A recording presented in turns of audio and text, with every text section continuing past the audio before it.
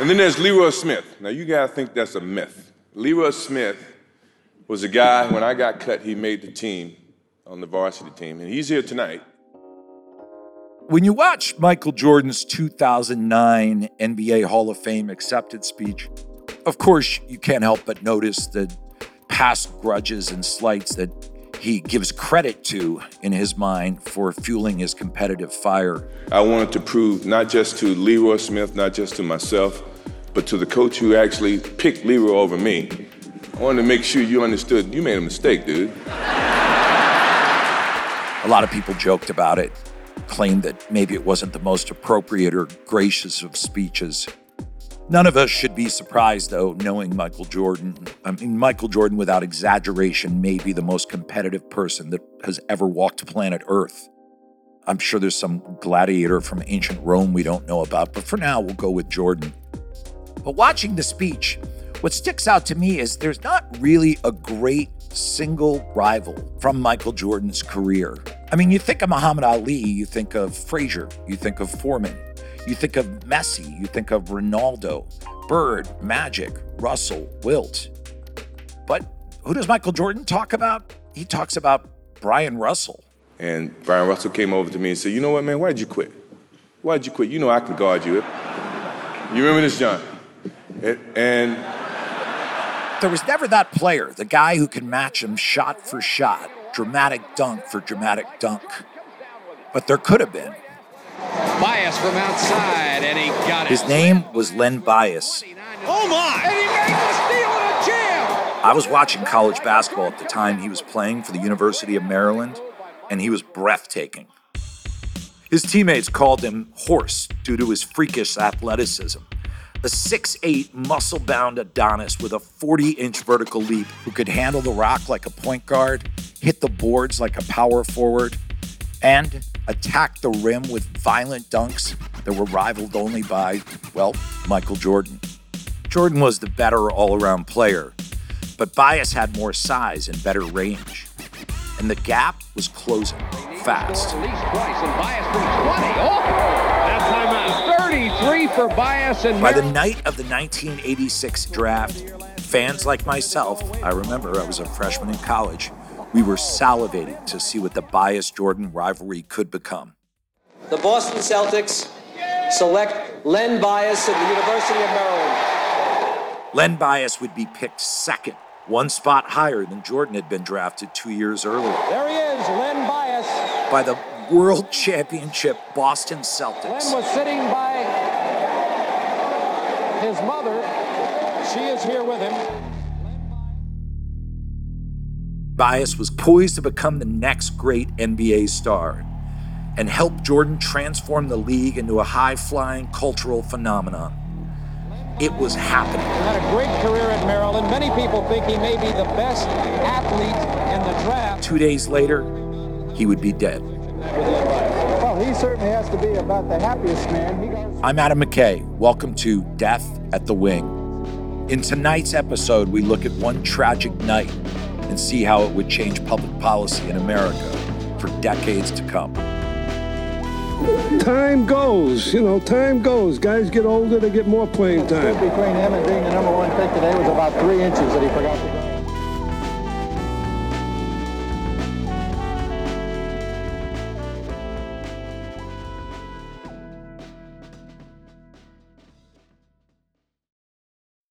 When you make decisions for your company, you look for the no-brainers. If you have a lot of mailing to do, Stamps.com is the ultimate no-brainer. Use the Stamps.com mobile app to mail everything you need to keep your business running with up to 89% off USPS and UPS. Make the same no-brainer decision as over 1 million other businesses with Stamps.com. Use code PROGRAM for a special offer. That's Stamps.com, code PROGRAM.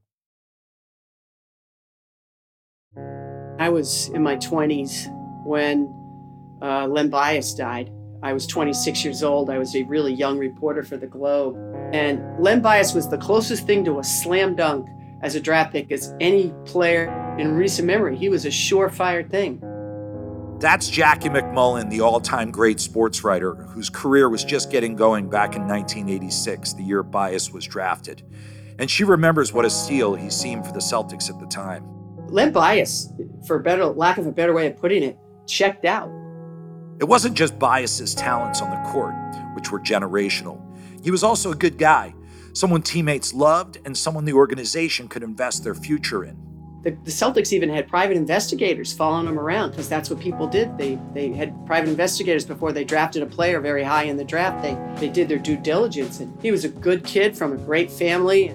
See, the Celtics had lucked into the second pick in the draft that season, even after winning 67 games in a championship, thanks to a timely trade 2 years earlier.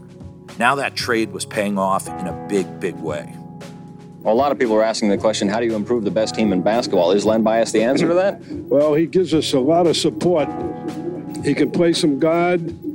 He can play some forward. He can play a power forward, a quick forward. That's Red Auerbach, the legendary GM of the Boston Celtics and the former coach and owner of 16 championship rings. That's right, 16. He's also the man who drafted Len Bias.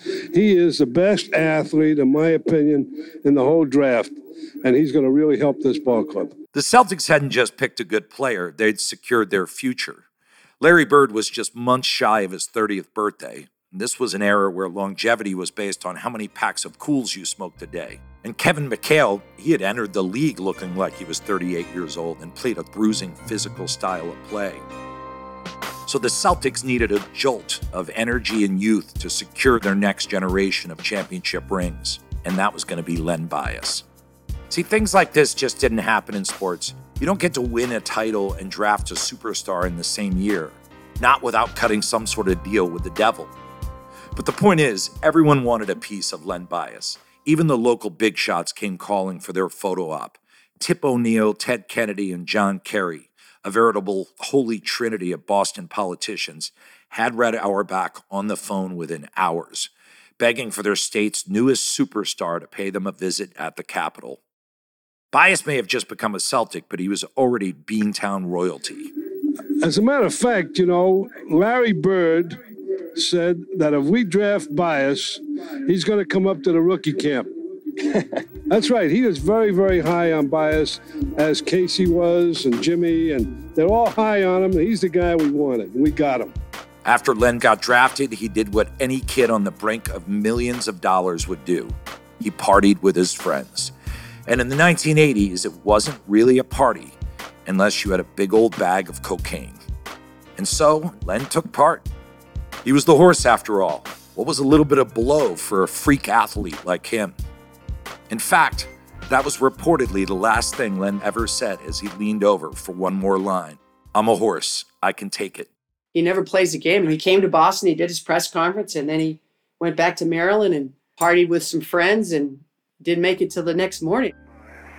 By the time the seizures started, his friends realized something was very wrong.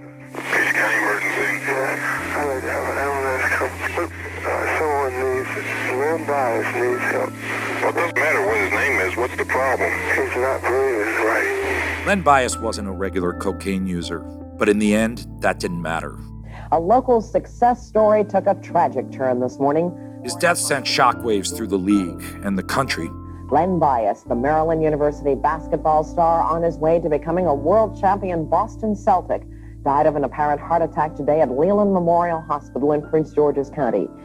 He wasn't the first player to use drugs, far from it. But he was the first of his stature to die from them during the age of cable TV. The media was louder and bigger than ever before. Everybody was looking for blood. Like, all right, who are we going to blame for this? He was just 22 years old. What the hell had happened? And my thought was, I get that, but this dude made the choice to do all this cocaine and it killed him. And now everyone else has to pay? Again, I'm not advocating drug use, but it was just such an overreaction. Accusations were everywhere. Some claimed Len's college coaches knew about rampant drug use in the program and looked the other way.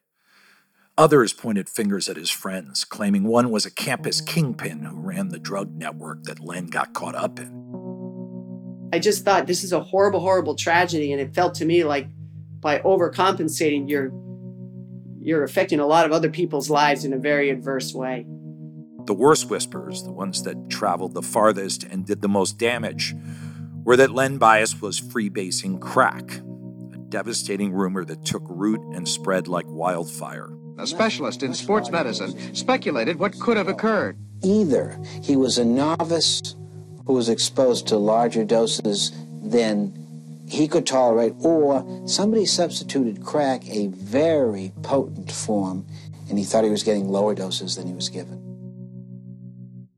He wasn't using crack, but it didn't matter to most, because crack had become the racial scare word of the decade, right up there with welfare queen. Even the name of the new drug was perfect for hysterical headlines. Crack, it was the perfect drug for America, the fast food nation. An immediate rush, highly addictive, cheap, and easy to mass produce. This is the typical tiny bottle for the new illegal drug of choice in America, crack. Everything, every single news story seemed to be about crack and how it was going to sneak into your little kid's bedroom at night and steal their innocence. Vials like this one are turning up empty and discarded in the streets, in the parks, in the schoolyards around the nation. And many of the people who use crack are turning up with blown minds and blown bank accounts and worse. With the drug trade industrializing in the early 80s, cocaine costs had started to come down to earth. Coke used to be smuggled into the country in very small batches, but thanks to the cutthroat genius of drug lord Pablo Escobar, it was now being shipped by the plane load. Even the CIA got into the game, funding the insurgent right-wing Contras against Nicaragua's, quote, Marxist Sandinista government by lending a helping hand when it came to smuggling drugs into the country. But as the prices for cocaine plummeted, dealers started looking for new ways to turn a profit. And boy, did they find a gold mine. All the dealers had to do was convert cocaine powder into solid form with the help of a little baking soda, break up their supply into some rocks, then sell those smaller quantities for more money. A little bit of coke could turn into a lot of crack, which then turned into a lot of cash. Officials are determined to crack down on crack per dose, the cheapest, most potent, most addictive form of cocaine ever seen in this country. So crack flooded the streets, and fears about crack flooded the airwaves. Whether perception was reality or not, a divide had opened up. Coke for us and crack for them. And by us and them, I mean rich and poor, white and black. Kate Hardman knows she's not just my friend and the script supervisor for the movie I'm filming right now, but she also lived through the party world of the 70s and 80s. It was totally a white, it was recreational, it was a white person's drug. And I think when it became crack cocaine, it became a black person's issue. Kate remembers how a certain kind of affluent white drug user saw the writing on the wall. Cocaine was no longer cool. I think then that's when the cocaine stopped being popular too, because so many people that partied and did all that, they didn't really want that to be associated to what they were doing, so they switched over to other drugs. I think they switched over to, like more party drugs like GHB and, ecstasy, stuff that you just go dance, your brains out, but not as much like addicting. Meanwhile, in 1986, income inequality was soaring and wages were flat for the majority of Americans, due in part to Republican economic policy. And the right wing needed somewhere to focus that growing anger and fear. What better place than a scary new drug being used by non-whites? This would become a go-to move for the brand new Republican Party for decades to come. Starve the working class and scapegoat towards race to redirect the anger. And if there was a master of this coded language two-step, it was one man. Today, there's a new epidemic. Ronald Reagan. Smokable cocaine, otherwise known as crack. It is an explosively destructive and often lethal substance which is crushing its users. It is an uncontrolled fire. And television news, which increasingly was becoming more and more about ratings and the ad revenue they generated, ate up this brand new scary story about black people and their new super drug, a drug that had cost the Celtics, the whitest team in America, their brand new superstar. What makes the death suspicious? It was unattended, very healthy young man for no apparent reason went into cardiac arrest. They say this is a routine investigation, but it looks anything but routine. and could involve administrative, if not criminal action against other Maryland athletes. Len Bias never tried crack. Remember? It was regular old powder cocaine that had done him in. But it didn't matter. Enough people thought he had that it started a full-blown feeding frenzy. According to Dan Baum, author of Smoke and Mirrors, The War on Drugs and the Politics of Failure, quote, in the month following Bias's death, the networks aired 74 evening news segments about crack and cocaine, often erroneously interchanging the two substances and blithely asserting it was crack that killed Bias. Even after Maryland's chief medical examiner came out and corrected the record, stating that they had zero proof that Len was freebasing that evening, the story still continued to grow. See, if people were looking for someone to blame, a picture-perfect scapegoat, well, Washington, D.C. was happy to give them one, just in time for an election. But it wouldn't be the Republicans that would make the first move. No, it would be the political party that had bet on policy and data over storytelling and narrative. The political party that had been getting their butts kicked by Republican visions of cowboys, welfare queens, and lazy bureaucrats ever since. It would be the Democrats. That's after the break.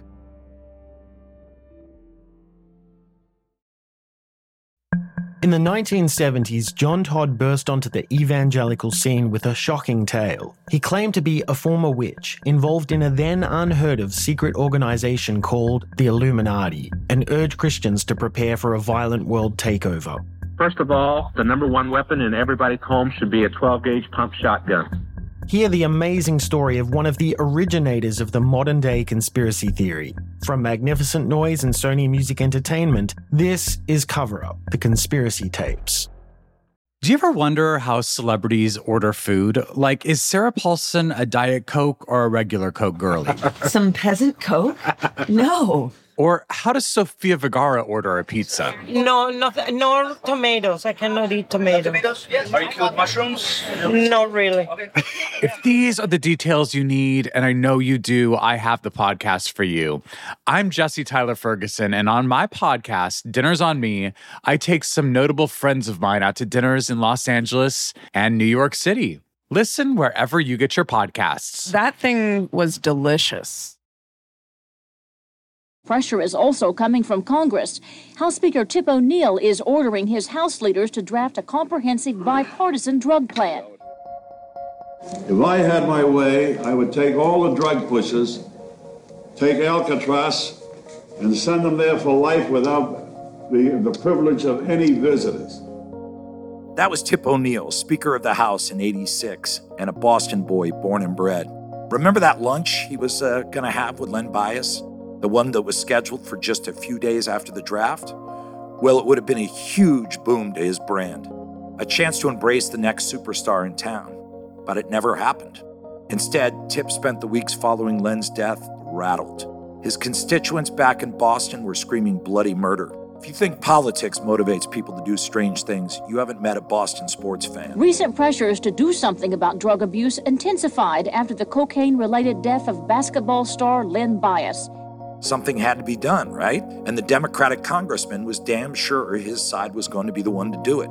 If not for his personal stake in this situation, then for the chance to jump on the outrage horse and ride it for as many votes as it was worth. Democrats deny they're jumping on a popular bandwagon. All of us are against drugs. Republicans are just as much against it as Democrats and vice versa. This is not a partisan issue. See, the Republicans had seized the law and order throne in the 1984 election, bludgeoning Democrats with it, portraying weak-kneed liberals letting criminals loose. Now, Tip O'Neill was determined not to let that happen. He called an emergency meeting the second legislators got back from their July 4th recess, demanding his caucus write up some, quote, goddamn legislation. Take it off the table for the White House heading into the '86 election. Every committee, even ones that had nothing to do with crime and drugs, anyone with a gavel got to work. The Agriculture Committee, Education, Labor, even Ways and Means. The rush was on. And in the blink of an eye, a matter of weeks, they had come up with a new law, an omnibus bill titled the Anti-Drug Abuse Act of 1986, or as it would forever be known, the Len Bias Law. The bipartisan congressional plan to fight drug abuse could cost as much as $5 billion. Even if it does stretch the budget, House Speaker Tip O'Neill says he believes the American people would support it. Numbers had been pulled out of thin air, hearings barely held. This was not business as usual. It was a mad dash to pass something, anything, before the election. And when the Republicans finally got a look at it, they must have been fighting back laughter. The Democrats had walked right into their talking points. And the Republicans would respond to the bill the way they would respond every time since in the decades that followed. They said it wasn't conservative enough. And the Dems did what they would always do. They caved. So there was a last-minute change devised by a bunch of Democratic senators, including Joe Biden, and it was tossed into the bill without any due diligence, a mandatory sentencing provision. This bill is important, it's essential. Cut back any, I assume if anything, there'll be more money next year. Setting up a new structure on the fly for how long drug offenders would serve. We have broken new ground, and for the first time, we have a national strategy. For a person who sells drugs to children, there should be no mercy on them. But the effects of this change would be felt for generations to come in America. Today, it gives me great pleasure to sign legislation that reflects the total commitment of the American people and their government to fight the evil of drugs. I mean, the 1986 Drug Abuse Act, that passed, I got the number here. It passed the House 392 votes to 16. It passed the Senate on a voice vote. That's Rick Perlstein, the American historian and journalist. He still can't believe how the entire government got behind this devastating bill. This was the one that created the 100-to-1 sentencing disparity between crack cocaine and powder cocaine. I mean, this is the stuff that's universally understood to have just decimated African-American communities in America. While the goal may have been to impose longer prison sentences on high-level dealers, the numbers didn't match reality. 5 grams of crack meant 5 years in prison. 1/100th the amount of powder cocaine it would take to trigger the same sentencing. Police and prosecutors weren't getting to the bottom of the drug trade. They were prosecuting people at the bottom of it. You know who I am. Snake. Dealing in weed, coke, crack, your choice. Public service announcements like that on TV didn't exactly help.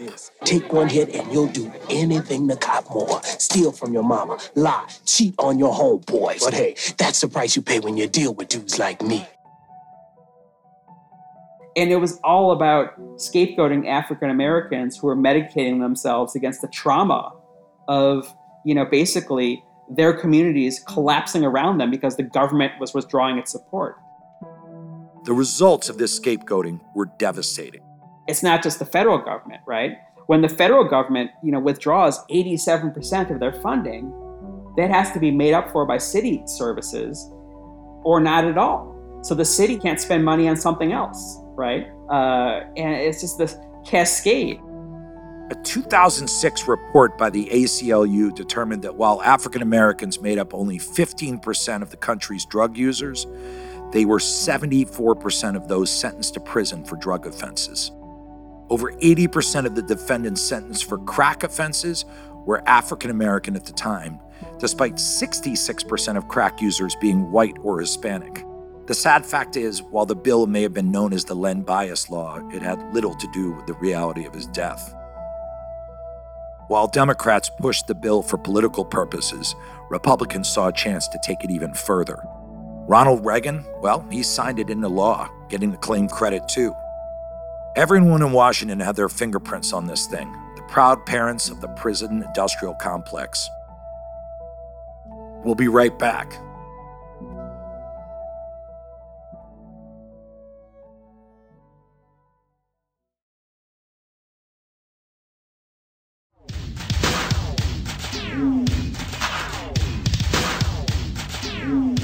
As politicians were preaching just say no, the NBA was frantically following suit. There's one thing we all know. There's only one way to solve a complicated systemic issue. You get the Showtime Lakers together in a room and you record a rap song.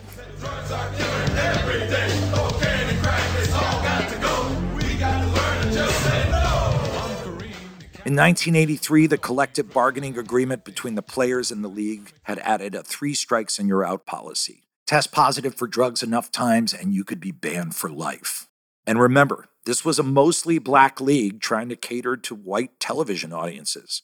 They weren't about to let the specter of drugs get in the way. Not anymore. The players themselves understood what was at stake. They had seen players like Chris Washburn, David Thompson, Terry Furlow, and now Len Bias lose their careers and for some their lives to drugs. But now, NBA television revenues and licensing deals were causing salaries to skyrocket. What was once a nice payday was quickly becoming generational wealth. The average NBA salary in 1985 was about $370,000 per year. 10 years later, it was $1.5 million, with the highest paid player in the league, one Michael Jeffrey Jordan, making 20 times that. I'm Michael Jordan. McDonald's restaurants have given me this time to talk to you about something we both really care about, kids. And as the new face of the NBA, Michael Jordan had a responsibility to record a PSA about the dangers of drugs that also was a McDonald's ad. So don't blow it. Don't do drugs. If you're doing it, stop it.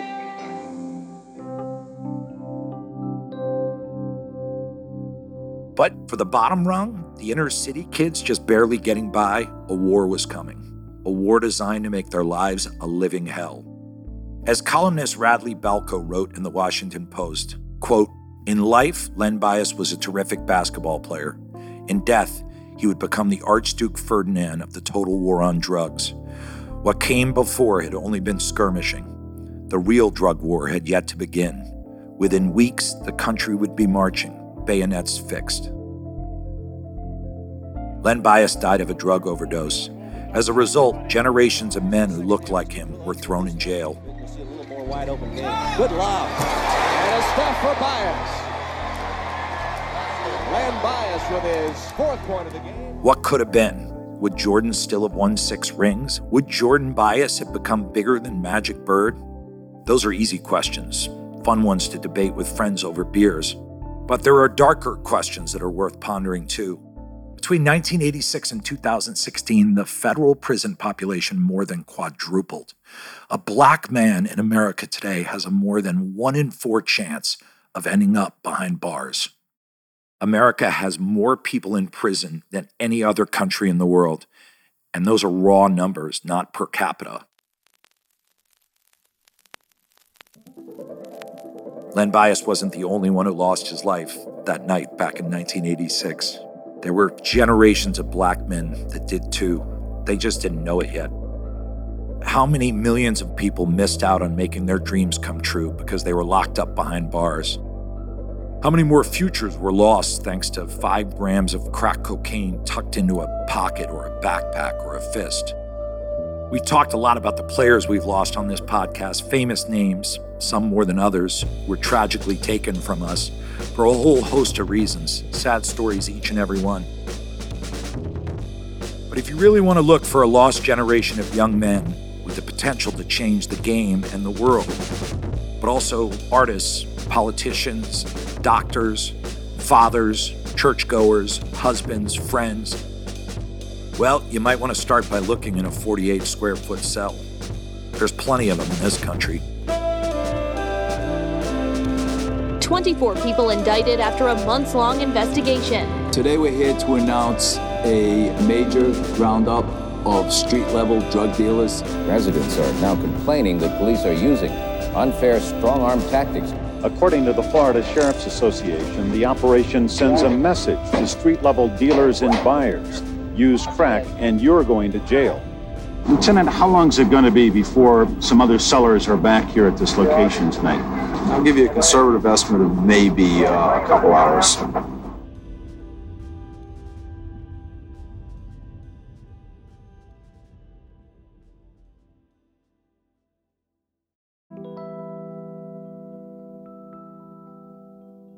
Death at the Wing is a Hyperobject and 3 Uncanny 4 production. I'm your host and executive producer, Adam McKay. Jody Avirgan is our executive producer and story editor. Raghu Manavalan is our senior producer. Brian Steele is our producer. We got booking help from Catherine Shoemaker. Our assistant producer is Shane McKeon. Archival research from Jason Heelig. Fact-checking from Will Tavlin.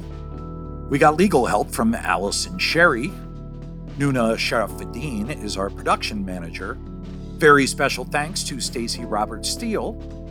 This show is mixed and sound designed by Joanna Catcher at Nice Manners. Music composition by Beacon Street. Our executive producers are Harry Nelson at Hyperobject and Laura Mayer at 3 Uncanny 4. If you like this series, head over to Apple Podcasts, Spotify, Stitcher, or wherever you get your podcasts and follow the show. And make sure to leave a rating and review. It really helps us and it helps others discover the show. If you want to get in touch with any questions or comments about this show, send us an email. We'll be doing a bonus episode at the end of the series talking about more stories and answering your questions. Our email address is datw@hyperobjectindustries.com. That's DATW for Death at the Wing at hyperobjectindustries, all one word, .com. You can also find me on Twitter at Ghost Panther, or you can reach us by sending a letter through the estate of George Mikan. Thanks again for listening. We'll be back soon with more Death at the Wing.